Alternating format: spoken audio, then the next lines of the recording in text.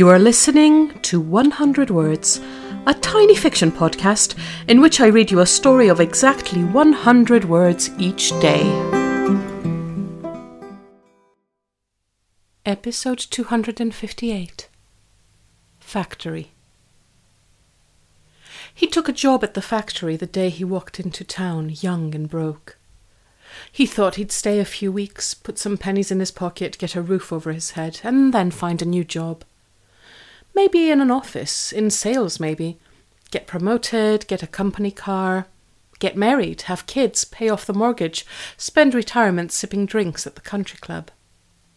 But looking for that new job was always tomorrow's task, and spending the money much easier than saving it. With aching joints, he moves another box off the production line.